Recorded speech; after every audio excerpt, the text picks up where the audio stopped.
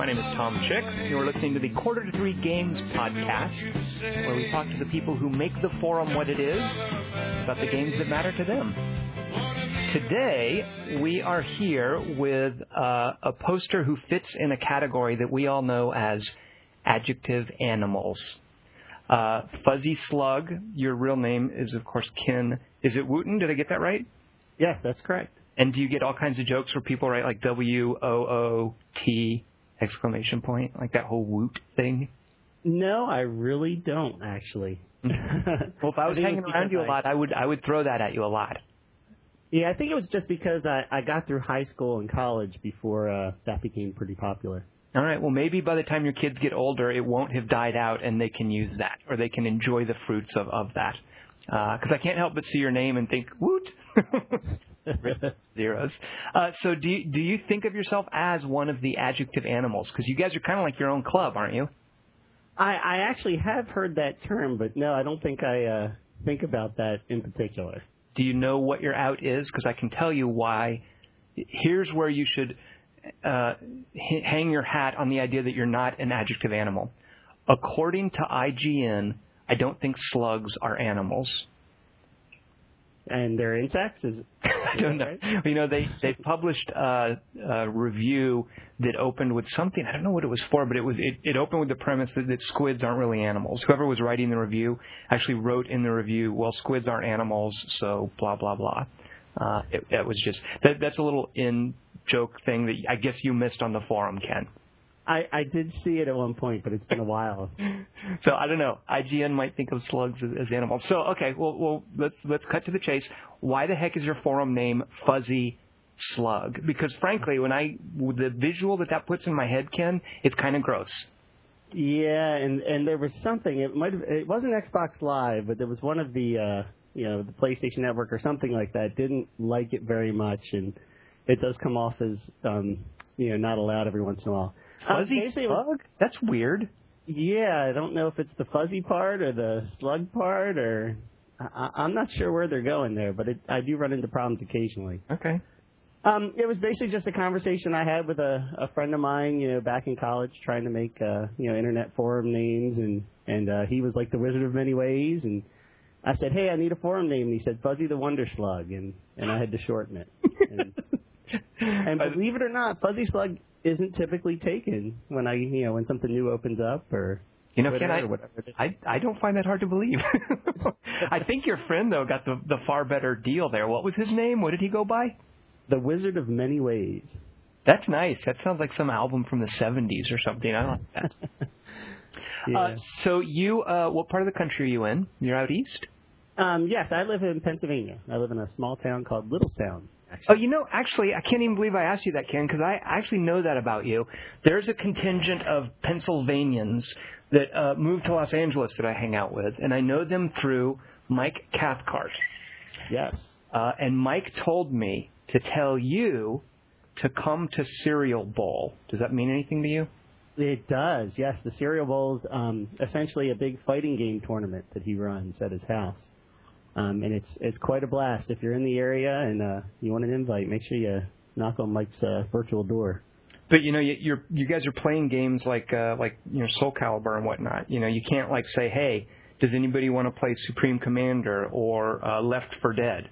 You're stuck there the whole time playing Street Fighter 4 SSD Super Turbo. Yeah, well, it's actually typical. It's typically 4 or 5 different fighting games, and anytime you get that many gaming geeks together, the DSs are, come out, and I think it's the only place I've actually had, a networked, game of Mario Kart with more than 5 players. Mm-hmm. If you move to Los Angeles, you could join us at Shoot Club, and we can show you what that's like more regularly. So just something to consider, Ken. Yeah, I wish we had something more regular around here. So you live in Pennsylvania. You have 2 little kids who are sleeping now, right? That's correct. Now, what do they think of the fact that their dad is into games? They must be champing at the bit to play video games, yeah? They are. I don't know if they think explicitly about their dad really being into games, because that's just how it is. They might look at other fathers and wonder why they're not. Mm-hmm. It may actually go the opposite way. But, yeah, I mean, they're definitely big into video games. And what can a 5- and 7-year-old play? What are they into? Well, my one son is into anything where you build. So he's a big fan of Kinects. I don't know if you're familiar with Kinects. I'm actually not. What is that? They're essentially like Legos, but you use them to build things like roller coasters and big cars. But he likes to build roller coasters. Oh, this isn't a video game you're telling me about. No, okay. Okay, this is actually a toy that you play with. This is an analog object, a thing in the real world. Okay. Yes, it is. But that all translates to video games as well. So his games are things like Little Big Planet, Banjo-Kazooie, Nuts and Bolts, which may actually be his favorite game at the moment. Roller Coaster Tycoon, obviously. Anything where he can build and play around. He just wants we had mentioned Little Big Planet right before we started, but basically the way he looks at it is there is no game there. He just wants to make stuff. He doesn't care about the game. He doesn't want to play it. He gets upset at me when I try to play it. That's kind of the perfect approach to Little Big Planet, by the way. If you go with the Little Big Planet and you're expecting much in the way of gameplay, I think it's going to fail you. A guy like your son, perfect for Little Big Planet. If you just want to build stuff, that's a great game. Yeah, no interest in jumping around whatsoever. He just wants to do it. Now, so what does he do with so he's just dropping bits and pieces in a level. Does he then play through it, or he just basically saves collages? A little bit of both. I think if he left to his own devices, he would spend most of his time just saving little bits and pieces of the level. Mm-hmm. He actually did it with what's the game where you throw stuff at giant blocks? Boom Blocks. Boom Blocks. Yes. On the Wii. He spent a lot of time with that editor, and that's really nice because you can set something up and kind of press play and just let it go. Right. That's right, because all the little animals have their behaviors, and gravity will kick in, and yeah. Yeah, so that's all he kind of wants. Does the 5-year-old have that as well? Not as much. He loves his DS, so he plays his DS all the time, and he loves the Lego games, and that's what he wants to go through. Mm-hmm. He actually went through a very interesting thing just recently where he's kind of been transitioning off the Lego games and onto Mario, which for a little kid it's kind of an interesting transition because Mario is a game where you die all the time, and it's pretty punishing, and the Lego games are quite the opposite. It's an important stage in a child's development is learning frustration. And video games can help with that. Yeah, that's definitely true. So what things do you ever play games with them, or do they just kind of do their own thing and you're hanging around? Can you do any... Because you know what Little Big Planet has, if I'm not mistaken, isn't there 2-player co-op? You can run through any level 2 players, can't you? Yes, there is. I don't think we've ever ran through a level 2 players. My wife and I have, but with the son, it's we go into the creator and play around 2 players. Mm-hmm. So we play things like the Lego games. I guess kind of like the standards, the Lego games. Actually, the whole family plays Lego Star Wars, or not Star Wars, Lego Indiana Jones. Even the wife gets in on that. Wow. Now, how did you convince your wife to do this? Did she come predisposed to accept video games, or did this take some convincing? We've been together. I guess I've been with my wife almost 18 years, I think now. So is that right? Gosh, it can't be that long. She kind of knows that gaming is just kind of part of me, so she just kind of accepts it, and she dips her toe in where she likes it. So she definitely loves the Indiana Jones games, and I actually gave her the last one for Christmas this year. That's not a present for her. You gave it to her so that you could have it around to play. Right? That may be the case. Did I just bless you? Yeah, okay. I know how that works. She knows it, too. I had a girlfriend once that she had a Game Boy. This is way back when. And I remember she showed me a couple of games that she had on it. And, it was like Tetris and something else. And so I thought, I'm gonna buy her the latest Donkey Kong, which I did, and she couldn't have cared less. So I realized, that was a me present. But I guess when you're married 18 years, you can get by with a few of those. Here, this is for you. Can I open it now? Well, my wife actually has a DS as well. Wait a minute. What is your wife doing with a DS? She's playing Indiana Jones, and she likes adventure games. Mm-hmm. So I'm trying to get her into Phoenix Wright, and she I've never through Hotel Dusk.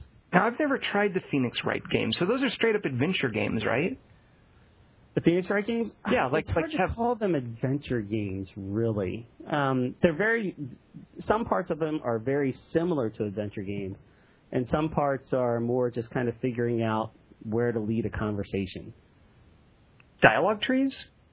Yeah, they're dialogue trees, and you're trying to basically prove your case. So you're trying to trip somebody up, and you're using evidence you collected in kind of the adventure game portion of the game. Right. But the main portion of it is really you sitting in front of a judge and talking. And are there fail states? Like, can you hit dead ends and fail your case, or can you die? You can very much hit. Yeah, well, you don't die, but they go to jail and the game ends. Oh, okay. So yeah, you can do the wrong thing or ask the wrong question, or occasionally you're given some kind of screen that says point out what's making you think this, and if you select the wrong thing, you can fail out. Right. Now tell me, what does your wife do? What does my wife do? Well, she's mostly a stay-at-home mom. She also sells Pampered Chef. Sells what? Pampered Chef. What is that? It's essentially, let's see, food gadgets, I wouldn't say for women, but it's basically gadgets for cooking. Okay. Are you guys like a big cooking household, or is that just something she kind of does on the side? That's just something she kind of does on the side. She does most of the cooking. And now what do you do? What do I do? I'm a computer programmer. What kind of stuff do you program? I guess I'd consider myself more of a jack of all trades. I dip into a lot of different languages. I work on something called Wiser, which you can actually just, if you search for Wiser on the web, we should be the first hit. But it's a free program that I work on for the National Library of Medicine, and it's available on 8 different platforms. Mm-hmm. So I do a little bit of Windows programming, Pocket PC, smartphone. I'm actually working on an iPhone application right now. Now, you say iPhone application, I immediately think, is Ken making a game? But you're not, are you?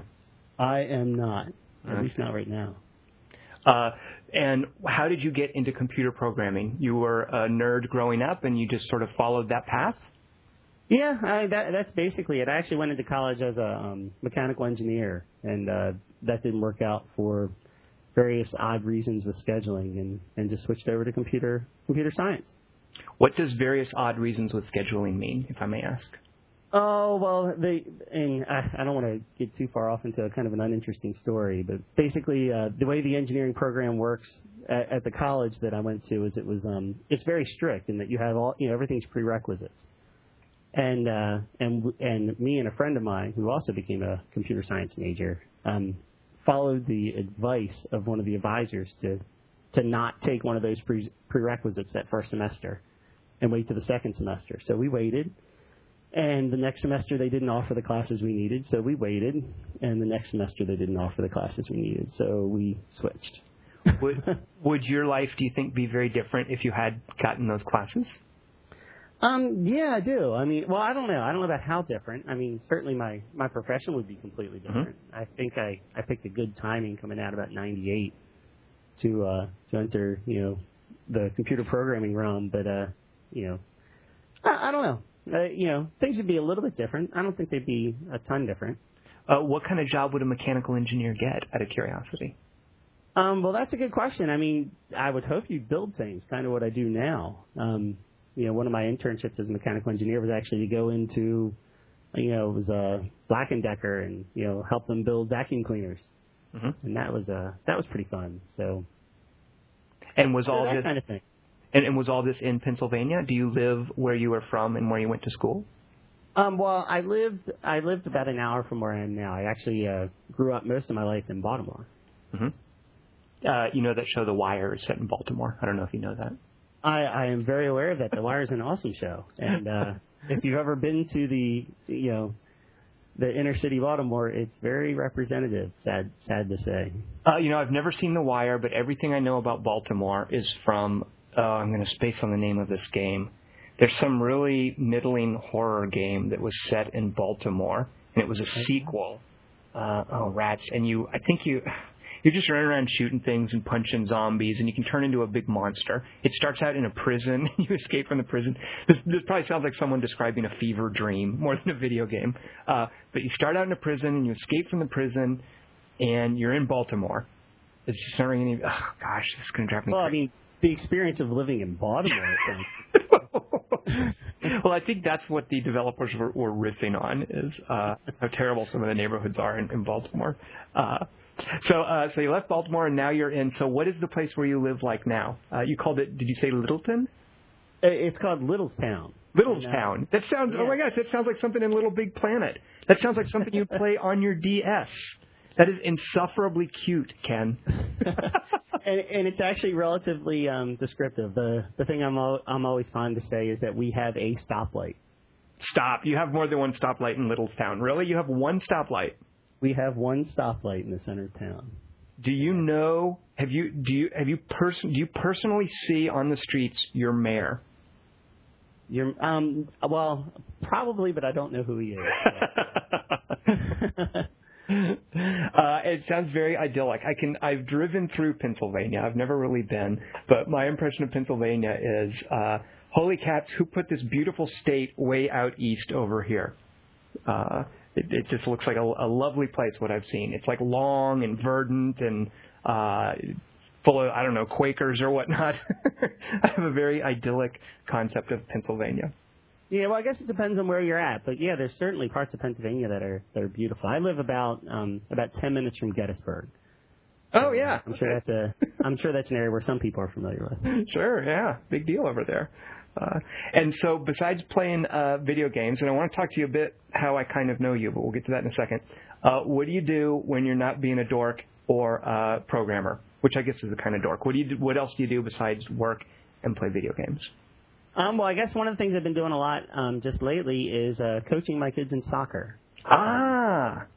Now, I have a friend who has, I think his son, my friend Christian, his son is, I think, 6, and he coaches a soccer team. And to hear him talk, there's not a lot of actual soccer going on when you have 6-year-olds.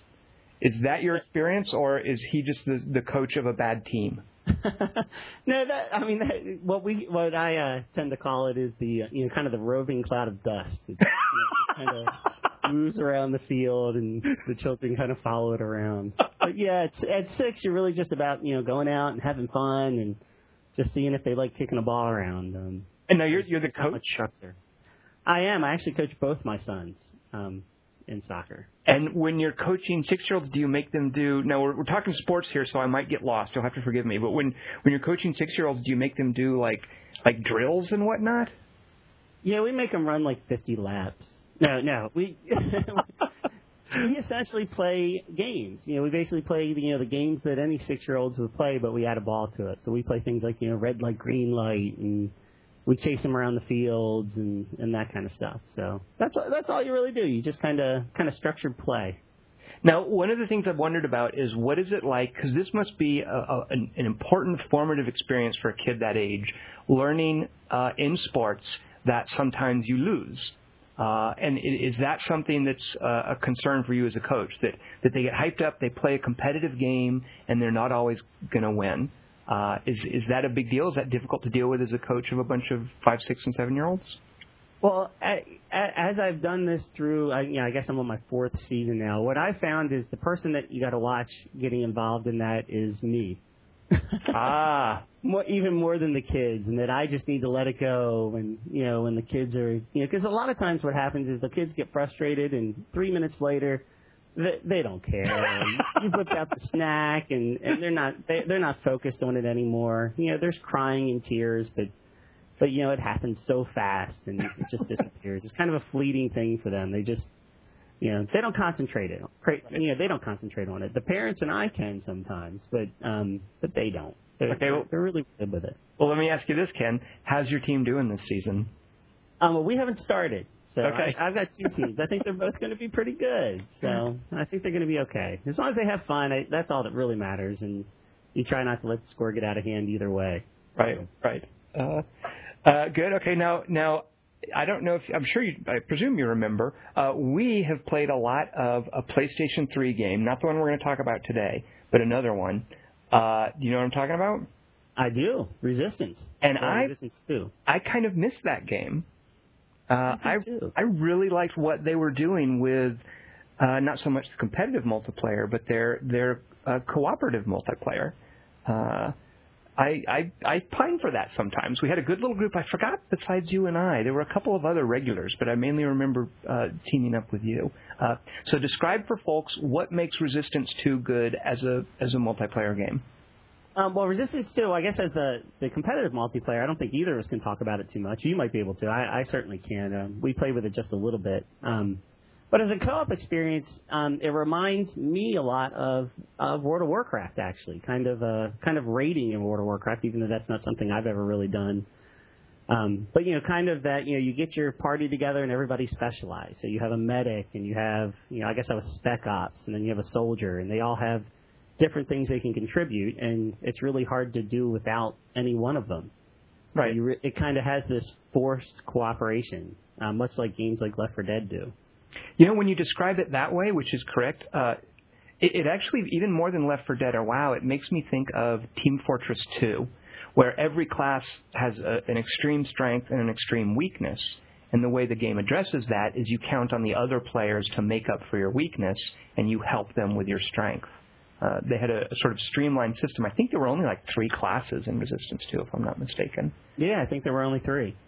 But yeah, it did something like that. And you know what has kind of replaced Resistance 2 in terms of that kind of cooperative team play shooter thing? Have you played Borderlands? I have, just a little bit, although I have not actually played it multiplayer. Well, the thing about Borderlands is they don't really, unlike Resistance 2, like that Resistance 2 mode, if you sit down and you try to play it on your own, you're not going to get very far. I mean, you need at least a couple of classes and the firepower of a couple of players. The monsters are really tough. But Borderlands isn't like that. Like, Borderlands is more than happy to let you solo through it. It doesn't really force multiplayer. And even when you're playing multiplayer, there's not that strong sense of interdependency that you got in Resistance 2. But I also liked in Resistance 2, you get a game like Left 4 Dead, and the guys that are rushing at you, all the zombies, are so disposable, and they die so quickly. It's just such a fast rush. But in Resistance 2 multiplayer, even when you're being rushed by a bunch of monsters, they're really tough. Like, you're basically, it's almost like aiming a fire hose with how much, like, firepower you have to pour into those monsters. And there's this real sense that those things over there are really tough, and I need to stick with my buddies here or they're going to get us. I really liked how tough the monsters were in multiplayer in Resistance 2.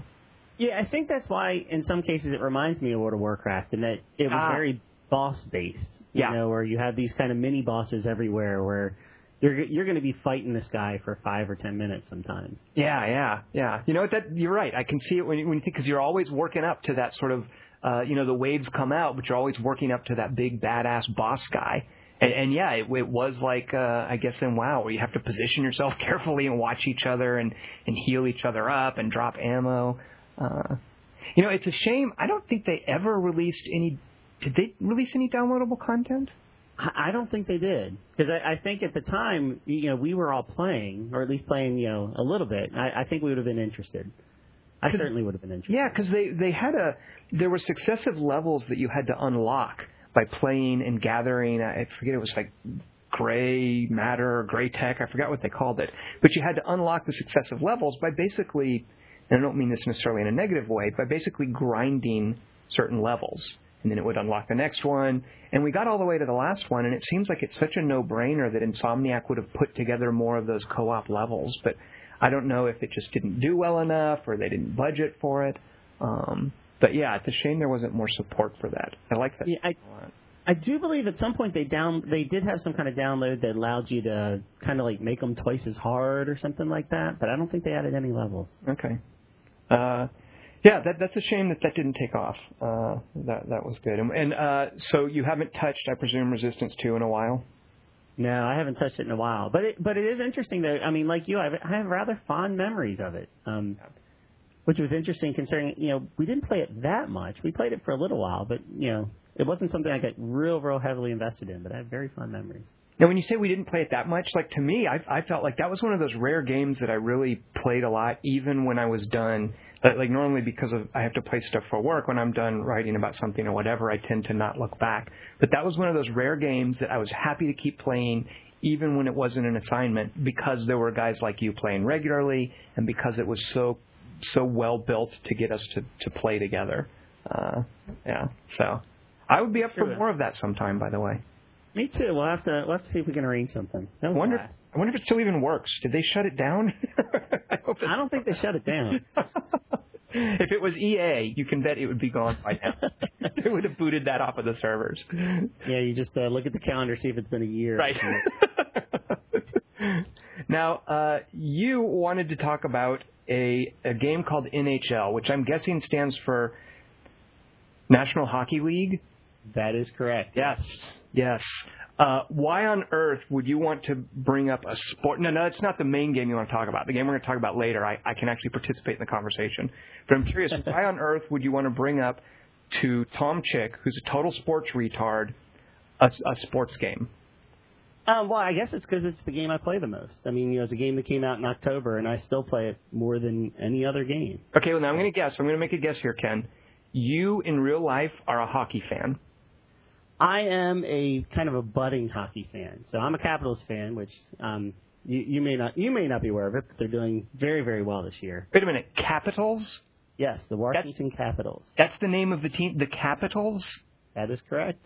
That's a terrible name for a team. I would don't say that. Come on, seriously, even as a fan, Ken, you have to admit that that's a horrible mascot. Why are they even called the Capitals? Because they're in the capital. That may have something to do with it. Okay, I mean, it just doesn't sound very regionally specific, or it just sounds generic.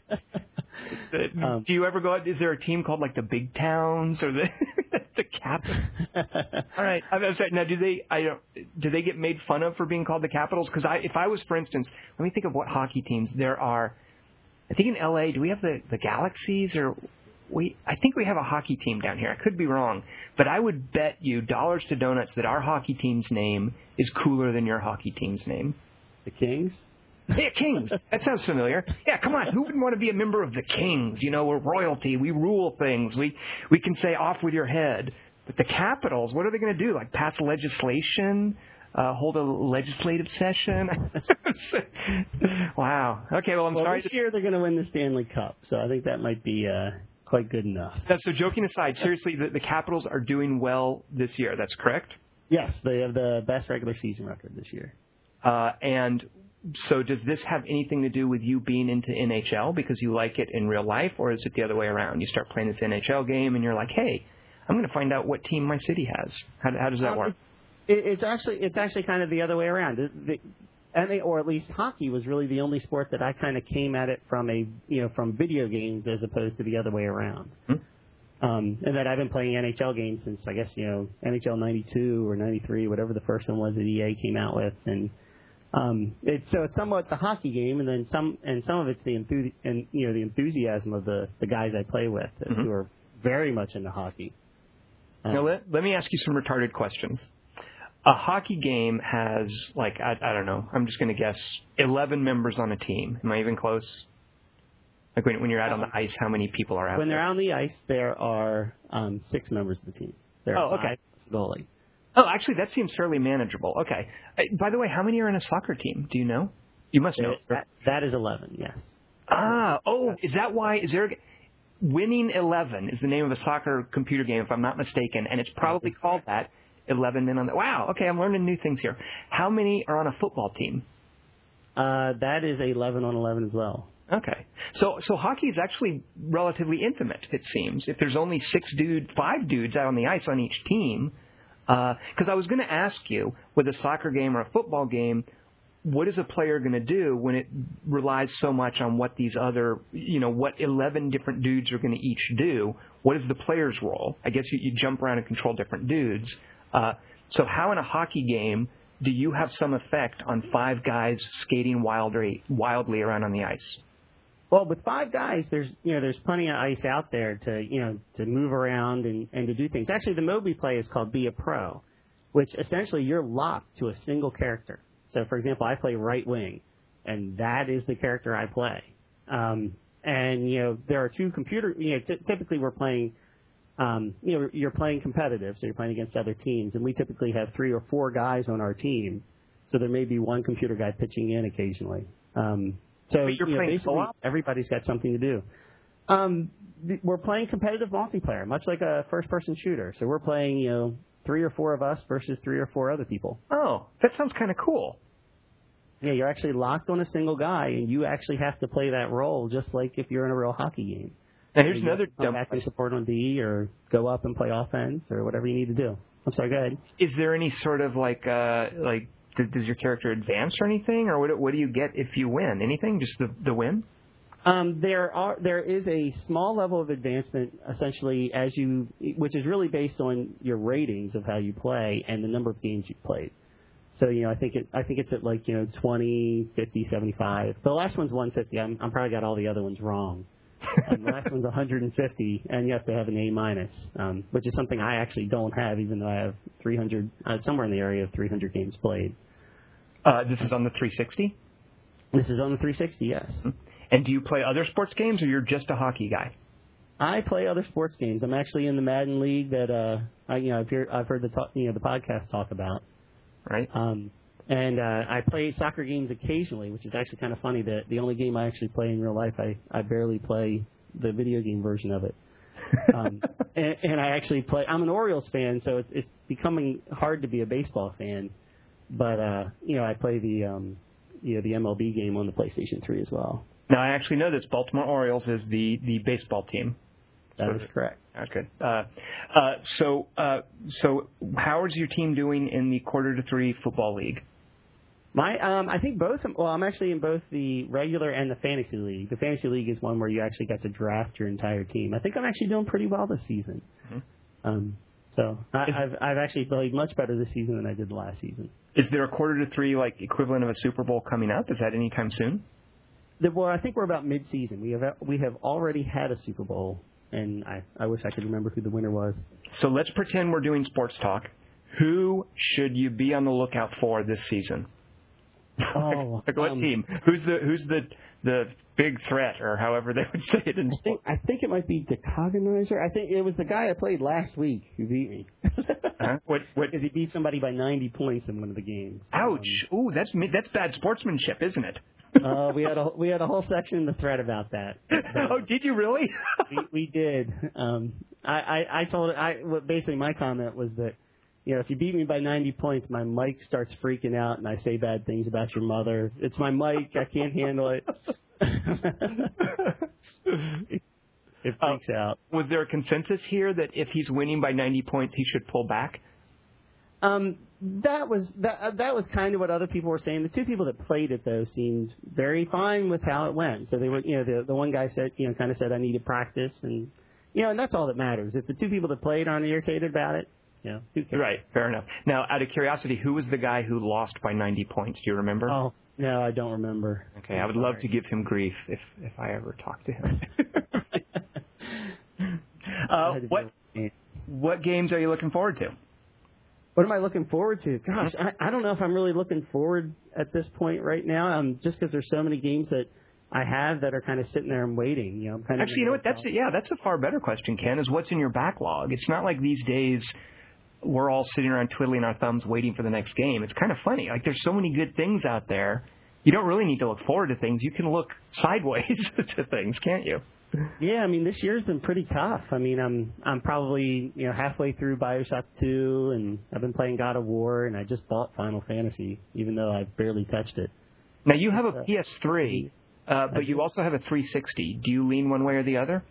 Well, it depends. I certainly buy more games for the 360, and a lot of that's because that lets me be on. So when the NHL guys come on, they want to play. I'm kind of around that. There's that whole communication issue if you're on one system versus the other. Yeah. But I probably beat more games on the PS3, or it's very, very close, and I'm not exactly sure why that is. Things like Uncharted 2, which we'll talk about later, and Ratchet and Clank and things like that. I just seem to kind of fly through those games pretty quickly. Right. So is God of War 3 the one that you've been playing? Yes, God of War 3 is definitely the game I've been playing through just lately. How far into it are you?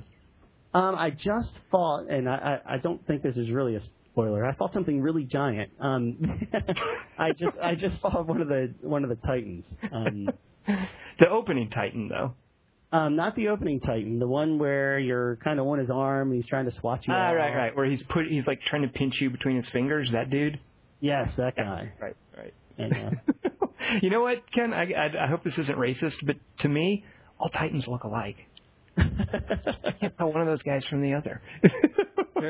they're all very, very big. That's the thing you tend to remember. I just want to say, and it's not a spoiler, I can't wait until you get to the end of God of War 3. What they did at the end of God of War 3, I think you'll either hate or love. It's one of those things where I was like, did you guys really do this? This is how you're going to end your game. Okay.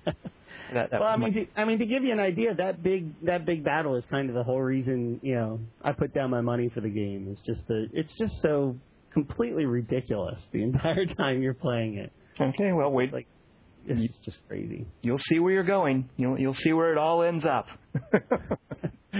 So the other game the game you really want to talk about today, the one that you brought up specifically, and one that I think we'll have some interesting back and forth on.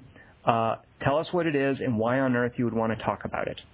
What makes this game the one that comes to the forefront of your mind when you're asked, what game do you most want to talk about? The game is Uncharted 2, and I guess there's kind of two reasons I want to talk about. One is I think it was probably, if it wasn't for NHL, I think it was the best game released last year. Mm-hmm. And both the first one and the second one, I just have this kind of unbridled enthusiasm about the game that I don't know if I'll have trouble explaining it, but it's one of those kind of things. It's like I'm just a big, big fan of this game, and that it helps me overlook some of the flaws. Sure. Tell me, do you remember how you came to the first Uncharted? Was it something that you knew about? Was it a surprise for you? What were your early experiences like with Uncharted 1?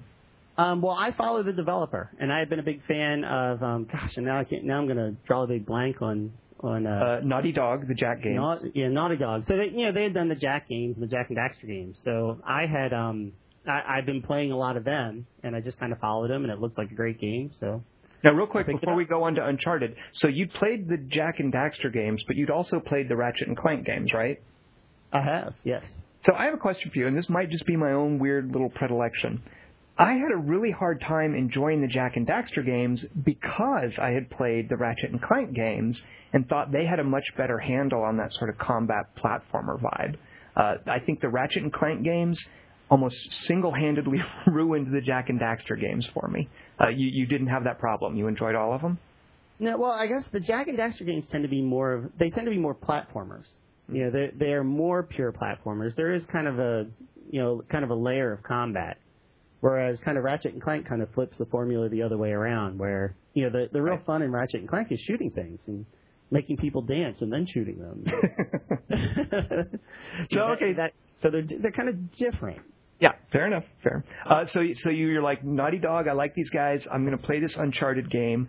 But of course, Uncharted is, to my mind at least, absolutely nothing like Jak and Daxter. I mean, I can see points of commonality, but it's such a completely different direction. Did you know you were in for that? Were you surprised at how Uncharted turned out? Yeah, I had read up enough that I kind of knew what I was getting into. I knew it was kind of a very different direction. Mm-hmm. Outside of looking at maybe the animation of the games, which the animation in both games is really, really good. I don't know if you'd even know it was by the same developer. Right. So the first Uncharted, tell me what you thought of it. Did you have any problems with it? Let's see, did I have any problems with it? I really liked the first Uncharted, and it was one of those games that it's one of those games that I talked to all my friends, you got to play this, even though not all of them have actually enjoyed it. I don't have a whole lot of problems. A lot of people have problems with the combat, and I really like the combat. I actually like the combat of the series, just because it's one of those things that, when I play games like, Gears of War, I kind of sit behind a stone pillar and pop up and shoot until everybody dies. And Uncharted doesn't let you do that, particularly at the harder difficulty levels. You need to get up. You need to move. You need to, go find another piece of cover. You're not going to have enough bullets to sit behind one pillar and shoot things. Right. I mean, it certainly wasn't a perfect game, and it had, had a little bit of pacing issues in some places, and the combat was very formulaic, and that you tend to, it was the rule of three, that you typically run into with boss fights. But in this case, it was 3 waves of people.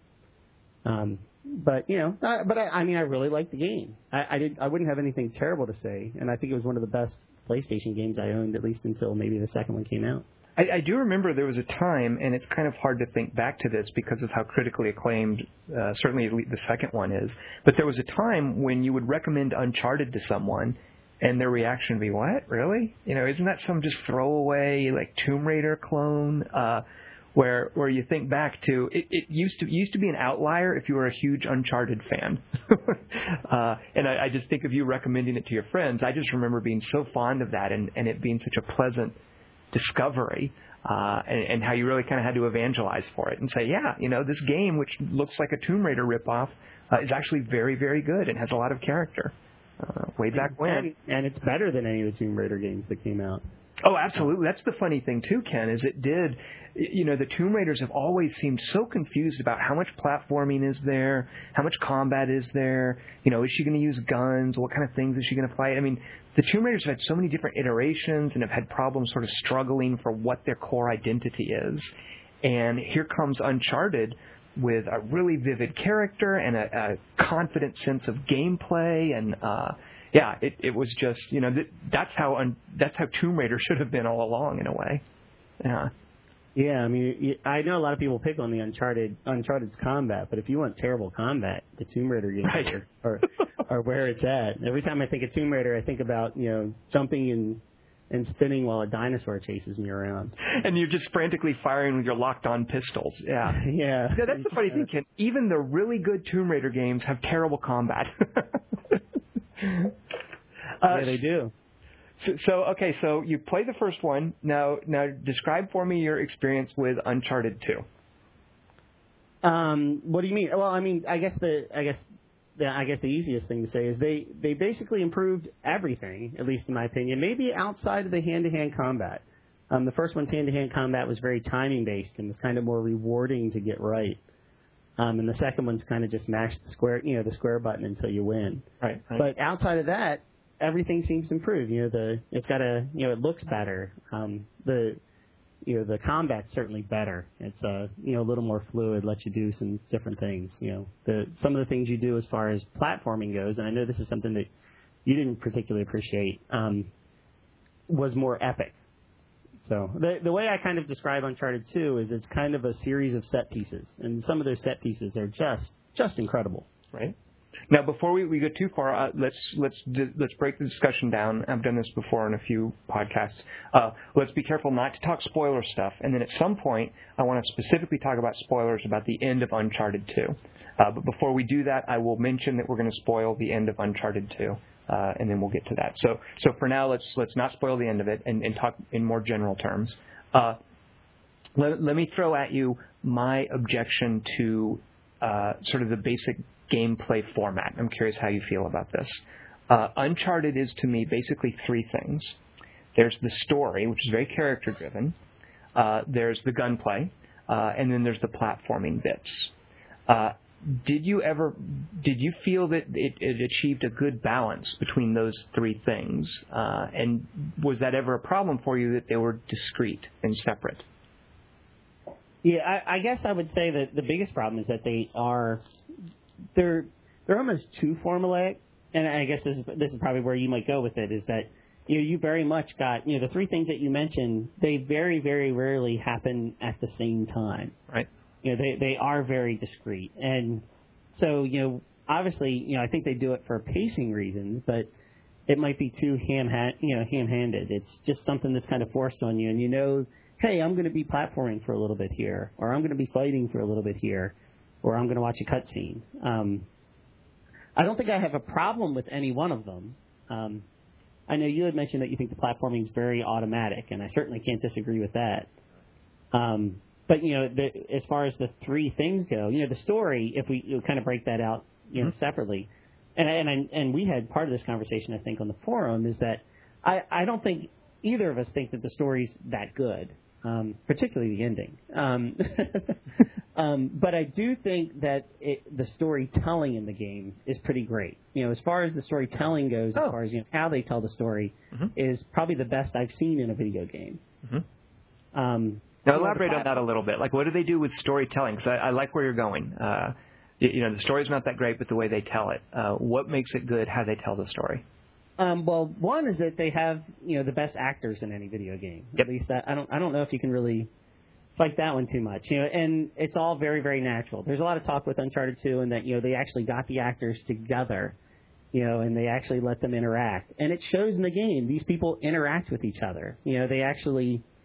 We always talk about mature games. As far as a mature story, this kind of has it. They kind of feel like adults interacting. And they actually play off each other, and you can definitely feel it. And that goes from just the way the actors speak to the way the characters move, the way that they kind of treat even the story sections as set pieces as you kind of move around in the world. When you say that, I'm thinking to in Heavy Rain. Heavy Rain tries to do some of the same things, but there's a certain fluidity and charm and humanness that comes, I think, from voice acting and animation that Uncharted gets so perfect that other games try so hard to get, and I think fail at. And Heavy Rain is an example of that.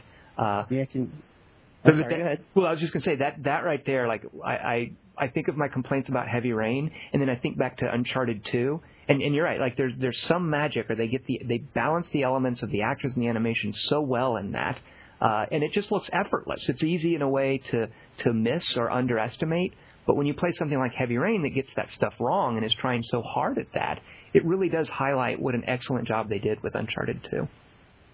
Yeah, I think one of my comments about Heavy Rain was that geez, can you imagine if the Uncharted 2 people had done the actual, I guess, the gameplay. It's not really cutscenes, kind of. Well, can you imagine the Uncharted animation inside of the Heavy Rain engine? Actually, you know what, Ken? When you say that, because my problem with Heavy Rain, I'm okay with like an adventure game that doesn't have much in the way of gameplay and instead just wants to tell a story. I would love to see the team, Naughty Dog's work, with animation and actors and cutscenes. That would work perfectly for me in a Heavy Rain type environment. Yeah, I can imagine that, and I want to play that right now. I think that would be ideal.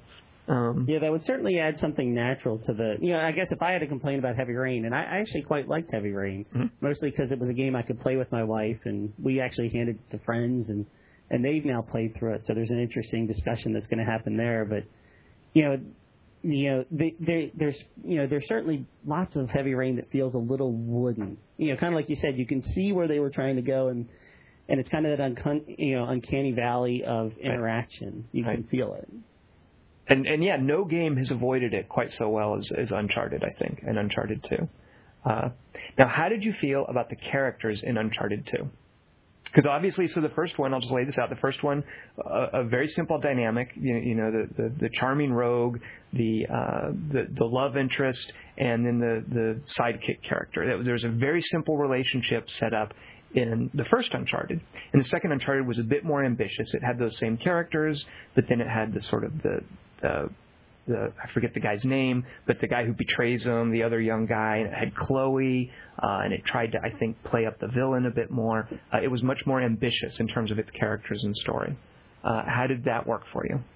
I thought it worked pretty well. I mean, in a lot of ways, Chloe often felt like a distraction, I guess, as it went on, and maybe that was on purpose, as you go along.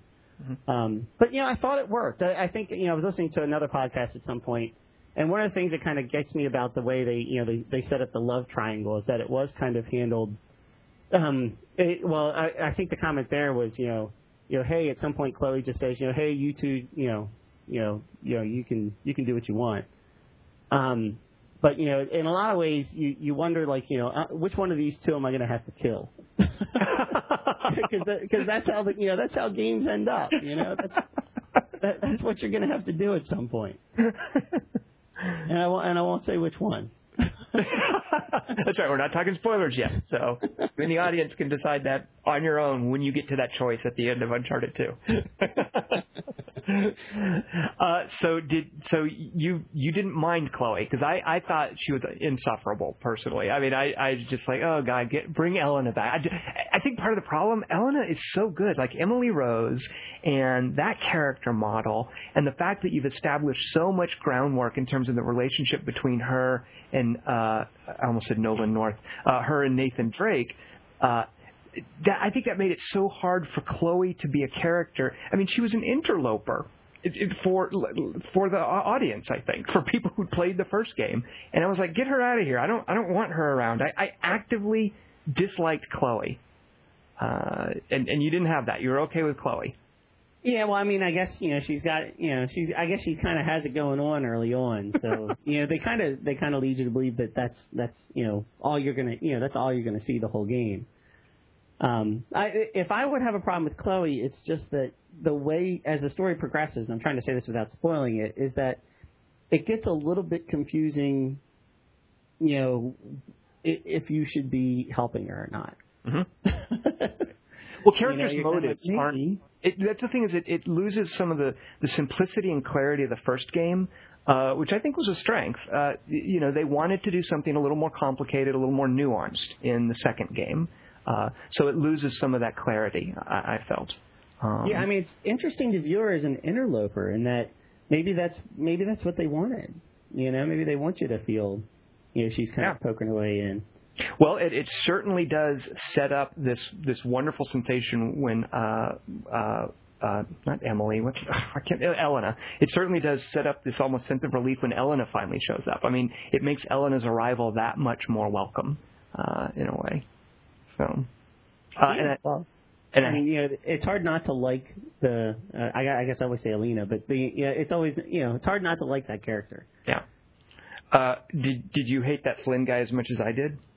I did, and it was one of those, and it happens in every Indiana Jones flick, which is I think one of the big reasons I like Uncharted 2 is that it reminds me of the Indiana Jones flick, and without getting too far off the question, it also reminds me of what was it? Now I can't think of it.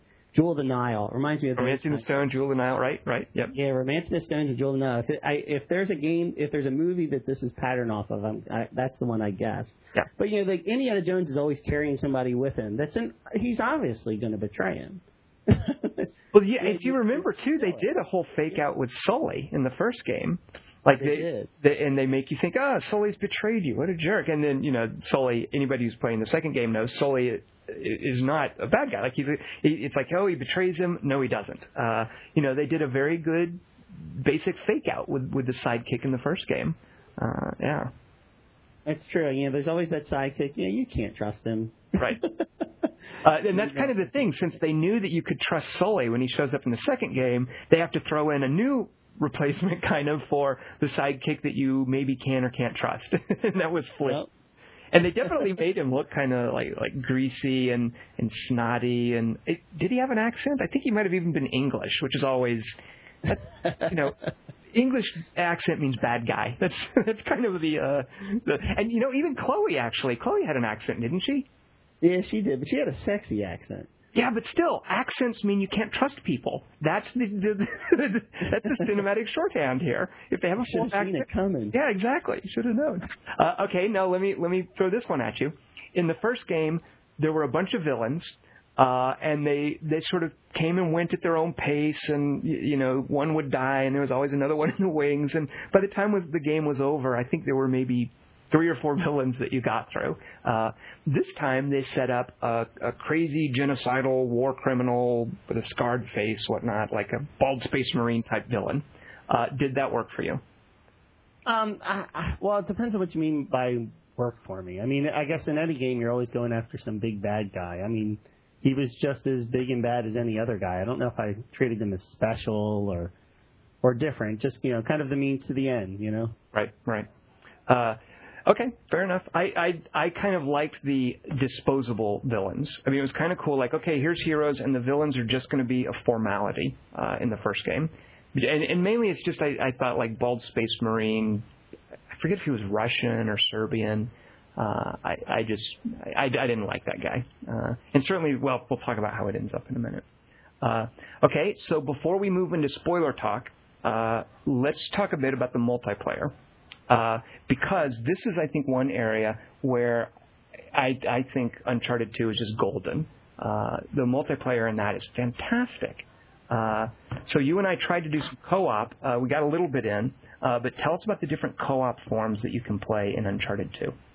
Well, there's actually several of them, even more than we discovered that night. And I say discovered in that, even though I wanted to talk about Uncharted 2, I had barely touched the multiplayer. I played a little bit of the co-op with one of my my boss at work, but I had not played it a ton. It was one of those things that it came out in November, and there might have been some other multiplayer game that came out in November. November that seemed to be me. Yeah, that's a pretty busy month. But I really enjoyed kind of getting back to it. You and I played, and CSL from the forums played, and CSL and I played again while we were waiting for you. But there's actually several different modes. One is kind of they have that mode that's kind of becoming standard now, where you kind of get in an arena and the bad guys just keep coming in waves, and you have to kill them off. By the way, what I'm talking about is actually just the co-op modes. There's a whole multiplayer mode where you can face against each other, just like Modern Warfare, and you level up. It's not quite, certainly not as intricate as Modern Warfare, but I would actually say it's probably more fun. Well, and you do unlock, you don't unlock weapons necessarily, but you unlock these 2 perks. You have 2 slots for, I guess, basically perks.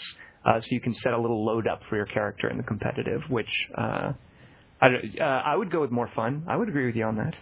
Totally with you there. Yeah, and again, I don't want to get off on Modern Warfare 2, but I think the problem with Modern Warfare 2 is the way the leveling curve, happens is I just kind of hit a wall where it just wasn't as fun. And I think a lot of that's because really the only mode that really seemed to work right for Modern Warfare was Deathmatch, and Deathmatch is not something I get particularly excited about anymore. Right. So the co-op modes in in Uncharted 2, one is kind of a mode where you essentially go through a mini story mission. No, wait, real quick before we get to that, I'm curious what in your mind, because I know different people have different words for this. What do you call that mode you were talking about, where you stay in one place and it spawns enemies? Like, how do you remember? Is it Horde? Is it the one that? I'm just kidding. I think a lot of people think of it as Horde mode because they associate it with Gears of War. I was just curious if you had like a different shorthand for it. No, I think the same exact thing. Yeah, so Horde mode. So they've got Horde mode, and then of course you were going to mention. So I've played very few of these, but there are those great story mission sections. Right. There are sections where you basically go through 3 separate stories. With apparently you can play three characters, which we didn't know when we played. Oh, you can. Oh. Yeah, you can. CSL and I actually played with some random person on the internet who was 12 and full of language. So we spent the entire time trying to kill him with grenades. Does that work? Is there friendly fire? That was you can't shoot him with your pistol, but you can blow him up with grenades with a rocket launcher. And then you can kind of watch them die because you get that little meter when somebody gets incapacitated where you can bring them back. Oh, y'all are mean. But there's 3 missions like that which are a lot of fun, and that's the kind of DLC I'd like to see. I had mentioned to you the ass slapping, and that's where that happens. There's a scene where you have to hold up a beam while Chloe crawls through, and she slaps you on the ass. And so it's like the ass getting slapped is a dude's ass. Yes. Oh, nobody wants to do it together. Okay. I totally had a different picture in my head of what that was going to be like. Okay. So it's not running around going, stand still, stand still. All right, so it's just a cute little scripted animation when you're transitioning a piece of the geometry. Then, okay. Yeah, that's exactly right. But what was really funny is I mentioned I actually played through that mission with my boss, and when he slapped me on the ass, I said, "We shall never talk about this at work," which you have now just talked about on a public podcast. Nice. That's okay. So your boss has slapped you on the ass. Virtually. Yeah. All right. Still being slapped on the ass.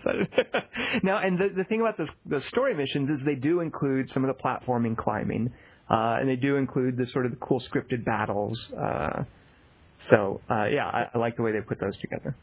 And then there's some other modes, too. You can play, it looks like you can play at least a decent number of the multiplayer modes, the competitive multiplayer modes co-op. So you can play a mode where, you essentially have to get a treasure from one end of the map to another. Now that's plunder, and that's something I love that, but that's definitely a distinct co-op mode. So those are the 3 co-op modes I know about, and I could be wrong, but my understanding is you only had the straight-up horde mode where you stand in one place and it spawns enemies that come at you. There's the story stuff, and then there's plunder mode. What was there? Yeah, that makes sense. I don't know. I need to spend some more time with it.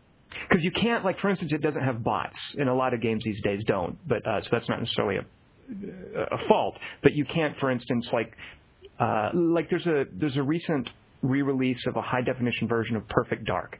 And those games, like Time Splitters, those games that wasn't Rare. It was Rare. Yeah, it was Rare. And they became Free Radical? I forget. But anyway, those games were really good about you could play any game mode co-op in the sense that you and I could sit down and set up a game against bots. So not many games are that fluid and dynamic or flexible anymore. But unfortunately, you can't do that in Uncharted, which is kind of a shame because it seems like they have good bot AI. But anyway, I wanted to mention in the plunder mode, I really like a lot. Now, you and I in CSL played some of that. Have you spent any more time with it? Yes, actually, CSL and I played it for a couple hours when we were waiting for you. And by the way, just when you were waiting for me, it was like 5 hours before I got my modem. So I was offline for you guys. Wouldn't have wanted to wait. It was just an hour or so. But what? Now, it's a loaded question because I have an answer for this. What do you think makes the plunder mode as good as it is?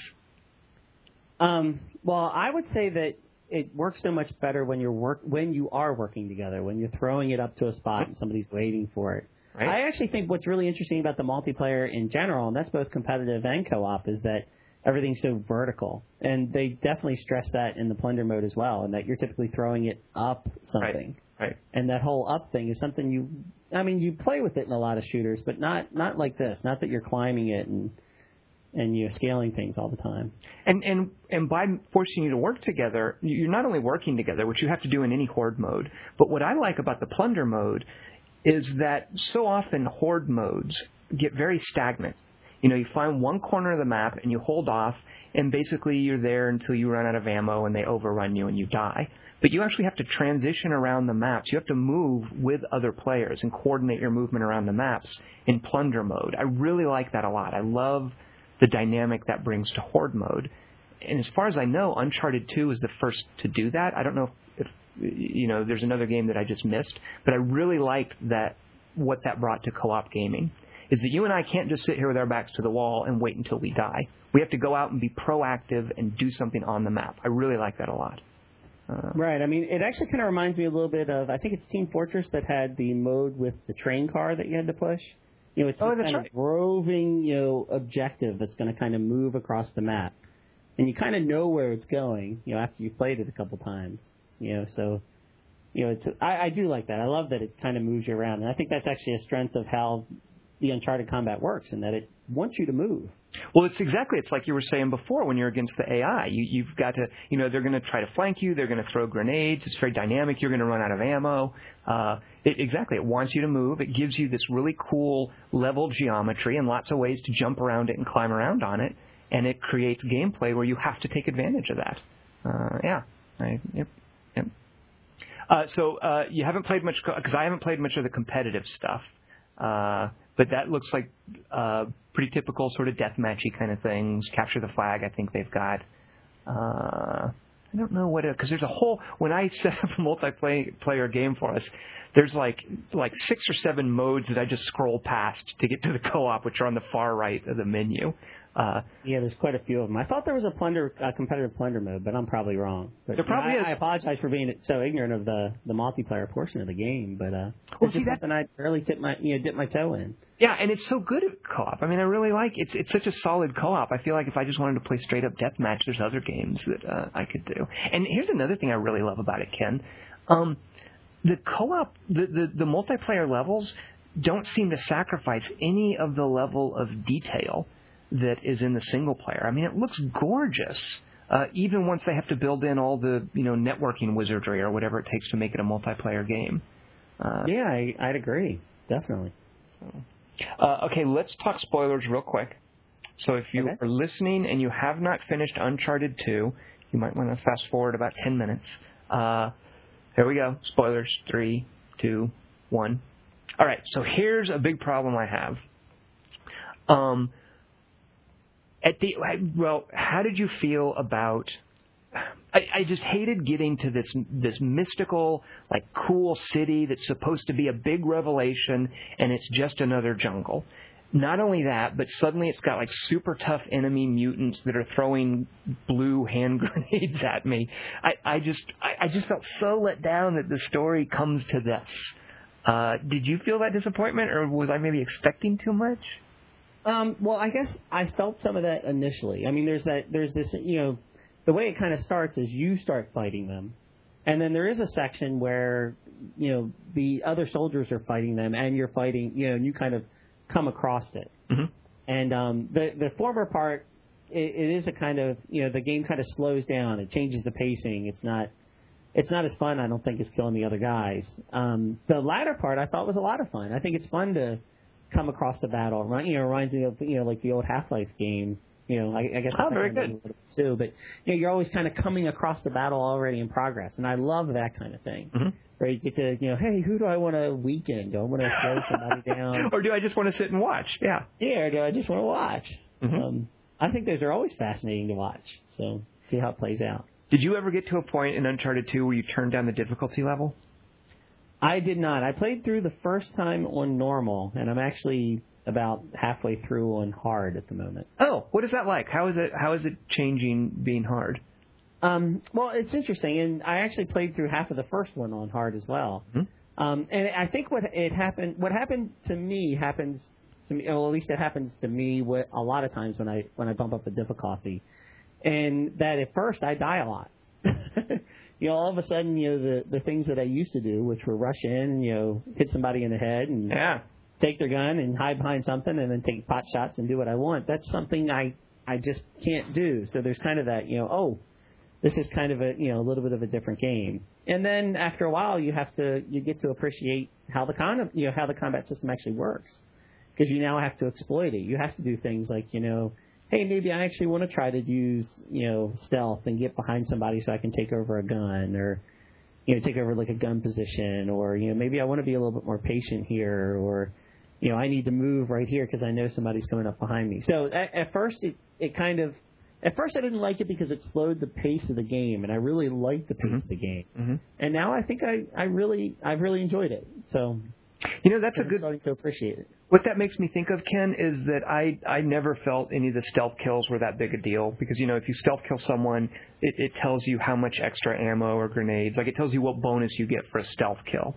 instead of a normal kill. And I remember just kind of shrugging, thinking, whatever, a few extra bullets, what do I care? But I bet on hard mode that really matters, and that must really come into its own when you bump up the difficulty. And I barely bothered with the stealth mode, in normal. On hard, just to give you an example, there's a scene where you went into kind of that, the city where they're trying to find the temple. Mm-hmm. And there's a section where you're hanging from a window and the guys walk around. And if you're patient enough, you can throw 4 of the 5 guys out of the building, mm-hmm. and never have to fight them. And that's something I never even knew the first time I went through. Right, because you could it's simple enough to just kill them and be done with them. Right. So when you say you play, you're you're halfway through playing on hard now. Is this something, will you finish the game on hard? Probably. It's something I always meant to do with the first one and never did. Are you doing? I'll get farther along this time. Are you doing it for the trophy? Am I doing it for the trophy? Well, it's funny that you mentioned that, because when I played through the first Uncharted, it was before they had trophies. So when I tried to replay the first one, it was specifically for the trophies, because I didn't have any trophies for it. Here's this game that I loved. I'm telling everybody to play. They can go look at my trophies and see I have 0. The second one, I don't know. I'm not that focused on getting a trophy, because there's other trophies I'll never get, like searching for all the little bits and pieces that are floating around in the environment. All the little the masks and vases that are just floating around. Did you just call them vases? Yeah. Good Lord, Ken, they're vases. What are you, English? Are you a villain? Are you one of the bad guys? Bosses. There's all this, crap in the environment that's in this nook and corner. They're always in these little nooks and crannies that there you go for an English term. They're always someplace where you probably shouldn't bother to go anyway. Right, exactly. It's a way to sort of pad the gameplay by saying, hey, if you want to look for stuff. The thing is, I so am over like collectibles that don't have any kind of gameplay implication. If it's not going to do anything to the game, if it's just there for the sake of being a collectible, I don't want any part of it. Now, that said, anytime I saw one of those little glowy bits, you can bet your bottom dollar I was going to try to get over there and grab it. Well, this might not help you, Tom, but if you do pick them up, they do have a monetary value, if I'm not incorrect. Oh, you know what? You're right. And the money is spent. Is it just unlocking character models, or what do you? You can spend it to unlock all sorts of stuff, including things in co-op. Oh, weapons. You know what? I so take that back then, Ken, because you're right. It does have a gameplay implication, and of course, leave it to Naughty Dog. They're making platformers before this. It does have a gameplay implication, because you're right. You get the money, and you're buying stuff, and you're unlocking weapons. I think you can even use in the single-player replay, and I forgot about that. Yeah, they're good at making you find those treasures and giving replay value to the game. Yeah, I mean, the thing I don't like about them, and I really don't like about them in Uncharted 2, is that I'm tempted to go look for them when something important's happening. So, say a helicopter's chasing me through the city, and I'm like, hey, what's behind over here? The helicopter can wait. He's not going to kill me. I got to check back behind this door. Now, so here's the real test for whether or not you're a trophy whore, Ken. You ready for this? What level are you on the PlayStation Network? No, I have no idea. Very good. You are not a trophy whore.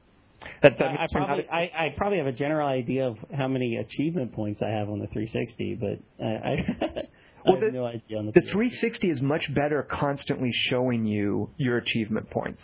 Their little trophy system on the PlayStation Network, I think they could learn a thing or two from the way the 360 does it, because as you earn trophies, you earn, I don't know if they're experience points or whatever, but a bar fills up, and each time it fills up, you go up a level.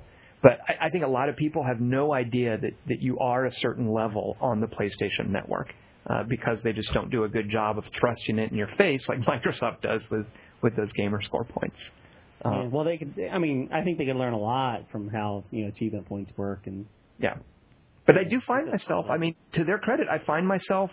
When I put a game in the PS3, I'll look at that trophy list, and I find myself sort of scanning the list for different activities to do and things I might want to look out for. They're getting there, slowly but surely. Yeah, the only game I've gotten wrapped up in trophies is Infamous, where I'm pretty close to getting them all. Do you know how many gold trophies you have? 0. Wow. I think I got... No, hold on. No, I'm sorry, gold. No, platinum is the highest, right? Oh, well, you know what? That's what I meant. The super highest one. Well, actually, so platinum is not only the highest, but that's like, I wouldn't even ask anybody because I think most normal people are going to have 0 platinum trophies. Even people who play a lot of games have super high gamer score points. Those platinum trophies are insane. But even the gold ones are pretty hard. And I'd have to check, but I might only have like 1 or 2 gold trophies because those are even pretty prohibitively difficult, I think. Yeah, you're going to make me go and look, but I have no idea. I really don't know. Well, okay, now I'm going to ask you something that's completely unrelated to anything that we've talked about. It's an absolutely random question, and if you answer this, you will go into the drawing for a free game on the platform of your choice. I know you have several platforms to choose from. Do you have a Wii, by the way? I do. Oh, Switch and Boombox. I think I have one of everything. Okay. So here's the random question for you. You ready? Okay. Where do you get your groceries? Well, we probably get most of them from Walmart, and then a good bit of them from the one grocery store in town. Which is called? Kenny's. Oh, that's kind of cute. So I ask because different regions have different grocery store names, and you are used to saying the name, but to people from not in that region, it might sound a little ridiculous. Kenny's is kind of cute. Now, is Kenny's a grocery store chain thing? They are. Okay. See, that doesn't sound nearly as ridiculous as I was hoping. My friend Mike Cathcart, who you know of, mentioned something that you guys have, which I think is like a 7-Eleven called Wawa's. That's right. Now, how can you say that and not? Don't you feel ridiculous talking about Wawas? I don't think I talk about Wawas. I just go and get gas there. But you say in the course of normal conversation, "Hey, I'm going to go to Wawas." That doesn't make you feel like an infant. It's baby talk. It's not the name of a store. That's baby talk. So here's what I'm going for with this is, I remember in Arkansas, we used to, and I think people know about this. We used to have grocery stores called Piggly Wigglies. And that's saying like Wawa's, like you're going to Piggly Wiggly. Have you never heard of that? No. I thought that was famous. Okay, it sounds like a child's toy. How dare you? It's better than It's more dignified than Wawa's. At least it's a child who can form words. My sons probably have a Piggly. We probably have one in storage from when they were like 2. New from Hasbro, the Piggly Wiggly. No, Piggly Wiggly was a chain of stores. I don't know if they got out of Arkansas, but and it was just like supermarkets. And you know what, Ken? I might be misremembering this. Have you seen Close Encounters of the Third Kind? Not in the last decade or so. Okay, but you know it's about a government. You know, the government is setting up a program where they're going to receive the UFO mothership. There's this government conspiracy subplot kind of in Close Encounters of the Third Kind, and at one point they disguise their trucks when they're going to move out to Devil's Tower and set up the base. And they put them in all these trucks that have innocuous-looking faces on the side of them, big old semis. And if I'm not mistaken, I could be wrong, but I seem to recall that Piggly Wiggly's makes an appearance on one of those trucks in Close Encounters of the Third Kind. So I think that might be a internationally known grocery store chain, which is more than I can say for whatever Wawa's is. Wow, I don't think it's internationally known. I think you've just been living in a cave. You play too many hockey games. You need to expand your horizons. So here was another one that I always thought sounded weird. In Arkansas, there was a chain called Skaggs Alpha Beta. Skaggs? Yeah. Wow. And that sounds like a derogatory term. Well, isn't that what you call all those stupid dogs in Borderlands? Or those Scrags or something? But you're right, it does sound like it could be something that might... Like, if you wanted to use that as your name on Xbox Live, it might not make it past the filter, like Fuzzy Slut. Piggly Wiggly probably wouldn't make it past the filter. I can't believe you haven't... I thought everybody knew about Piggly Wiggly because it was so ridiculous. All right, well, that's a new one. So, for you listening... I want you to post in the thread, where do you get your groceries? Name some regional grocery store where you actually get your groceries. And in order to go into the drawing, you must start off your post with some sort of apology or disclaimer about how you know the name sounds silly or weird or awkward. You have to start off with that, even if it doesn't, even if you shop at Safeway or whatever, and then tell us where you shop for groceries, and you'll go into the drawing. Well, let me throw another one at you, Ken. Here in Southern California, and I think these are all over the West. I don't know if they've gotten east. There's a chain called Trader Joe's. Now, I've heard of that, but only through the forums, and they have a website. I guess in this era of the internet and whatnot, people are more aware of each other's regional grocery stores, I suppose. But that's where I get my groceries, is Trader Joe's, and that sounds kind of like frontierish. I like the sound of Trader Joe's. So it's not frontierish, right? They do. I think they attempt a kind of a 19th century frontierish motif. So they're trying to. You walk in and there's different decor and sort of the rough-hewn wood and rope, and I think they're trying to look frontierish. Yeah. Yeah. Actually, the only reason I know about Trader Joe's is I gave something about Trader Joe's. I think it was a cookbook to one of the Quarter to Three forum members for the Secret Santa thing. Mm-hmm. And Trader Joe's came into this equation? Yes. Uh-huh. I think it was the Trader Joe's cookbook. Well, it's a great store. I mean, they have reasonable prices, and they have sort of not hippie healthy food, but there's plenty of processed stuff and junk there. But it's their own types of food, and it's not it's good stuff, and it's very affordable. So if you decide to move out to California so you can hang out with us at Shoe Club, you'll also be able to shop at Trader Joe's. So So Ken, all right. Well, I appreciate you hanging out with me today. I would always be up for some more Resistance 2, and I had a great time with Uncharted 2 and would love to try more of that co-op. Okay, well, thanks for inviting me. I had a lot of fun. For those of you listening, join us next week. We will have Joe Roon out talking about Emperor of the Fading Suns. Does that mean anything to you, Ken, if I say Emperor of the Fading Suns? Outside of something that somebody put on the forum the other day, no, it doesn't. I never played it. So you're not much of like a PC strategy gamer, are you? I'm actually fond of saying that I like to buy PC strategy games. I just don't tend to play a whole lot of them. They just never make it out of the backlog. Yeah, I play the first 5 levels or so single player, and then get distracted by something shiny. All right. Well, thanks a lot, Ken. We will be seeing you around on the forum, and it was good to talk to you today. Okay, thank you, Tom.